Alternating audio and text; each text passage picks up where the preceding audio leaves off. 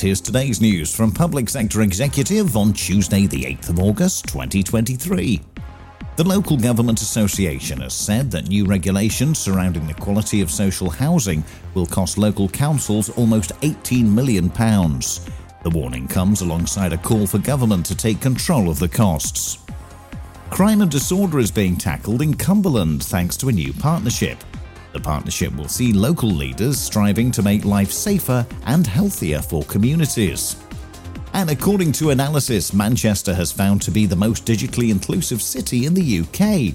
Since 2020, Manchester City Council has embarked on a journey of digital inclusion that has more than 6,000 residents being given laptops, access to broadband, and enhanced digital skills.